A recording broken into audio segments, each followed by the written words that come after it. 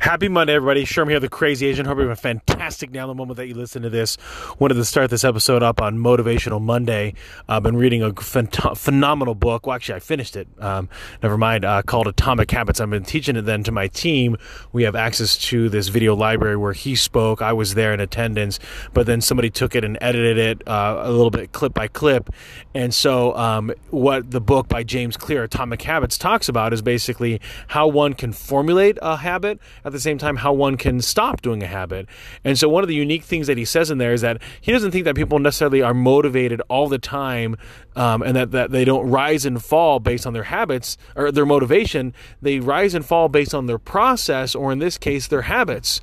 So a lot of people that are successful when it comes to their health and nutrition, it's because they found good habits of either going to the gym, exercising, and also making sure that they're consuming less than they're actually needing, or that they're right on par. And so it's of no surprise when people that are physically fit and in good physical or in health, good physical health, are actually healthier, because if you look at their habits, that's what led them there. It might not be the motivation to be a bodybuilder or a fashion model or to get to a specific area or goal. Maybe they do have an aspiration of a weight, but if you look at their daily habits or even their weekly habits, they're very consistent at being able to do that. And so that's one thing that I would definitely encourage you to look at, is what are the daily things that you're doing habitually, and is that going to lead to good success? So for example, if you brush your teeth and floss, there's really good odds that you're going to have healthy gums and healthy teeth.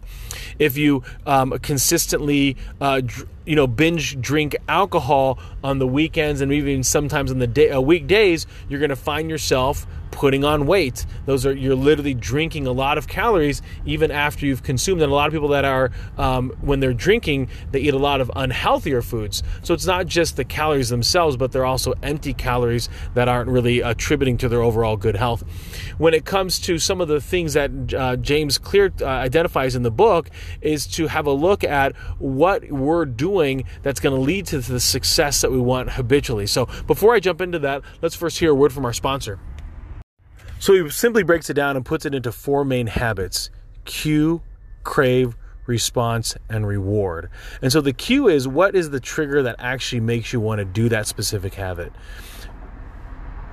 Then is, when you do that habit, the cue, then the crave, that you're going to want for something in that habit.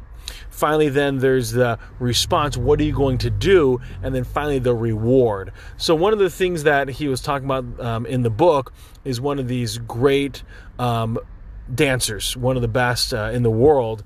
And she said the habit for her, and she's been doing it, I think, for 30 years, getting up every single day and going to the gym to be able to dance, was, she said, the habit is the moment that she hails a cab and tells the cab where to go, where to take her. That is the habit. And so that's what she talks about, and that's what she emphasized in kind of thinking about what's led to her success in dance. And that's really what it came down to for her, was making sure that when she woke up and she hailed the cab, she told it where to the right place to go. And for her, that was the dance studio. And so for each one of us, you can think about what you're doing, what can be a cue to recognize for you to be able to go exercise. So for some people, it could be the moment that you come home, immediately changing into workout clothes, maybe putting on your tennis shoes. That, even though that it's not that all of a sudden is going to make you go run, but maybe being in those clothes after a number of hours or a number of days, all of a sudden you'll decide to go for a walk. If at home you want to do more yoga, he talks about maybe putting the yoga mat out. So we're creating an environment that's conducive for the cue. And I'll give you an example of what I have at my office. I have a 35-pound dumbbell, and it totally is a cue. Today I was able to get in 8 total sets, 10 reps each, of curls. And so it's a reminder for me that when I see it, okay, then there's opportunity for me to be able to exercise. Also, on your phone, think about the apps that you've pulled into the front screen. Are there some apps that you are habitually working on that you want to be? So, for example, I have an ab an ab app and also a stretching app. And so I also allowed the notifications to be turned on those two apps to remind me to exercise. Another way to be able to get around that is you could say, you could turn off notifications on certain things if you're trying to get better habit about not going into your phone when you don't want to be. And that can be a good habit of being present in the moments of your day instead of being distracted, by all the text messages, the DMs, the PMs, the phone calls. Now again, understand what's important to you, but if you come home, you can turn off receiving notifications from your work email from a certain time until a certain time. So you can give yourself basically a time zone of no Wi-Fi, no distractions that can allow you to be present in the moment that you're there. Again, when it comes to the craving, what is it that you ultimately want? So if I go back to wanting to crush it in sales, so the cue could be when I see the phone, I'm going to make some phone calls. What I ultimately crave is the success that it's going to lead to, the potential sales, the potential appointments that are going to be had. And that's ultimately what is driving me. The response is that I'm going to get on the phone. And so to make it easier, maybe in my bag or always constantly with me, I'm going to be carrying a list of phone calls to be made.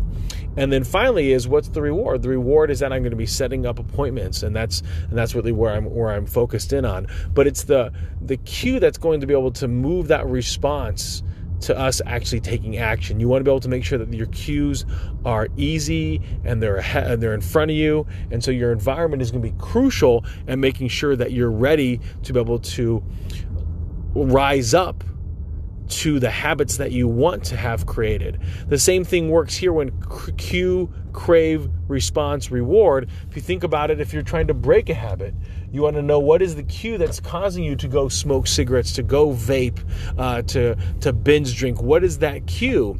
For a lot of people, they might be social smokers. So is there a way to be able to then, if you bring it to your house, the drinking to your house, and you no longer have that social desire to smoke? Or to vape. And so that's going to be able to allow you to be able to have the success that you want in the creation of this habit. Remember, our motivation truly will be what we're doing that's going to get us there. Sherms out.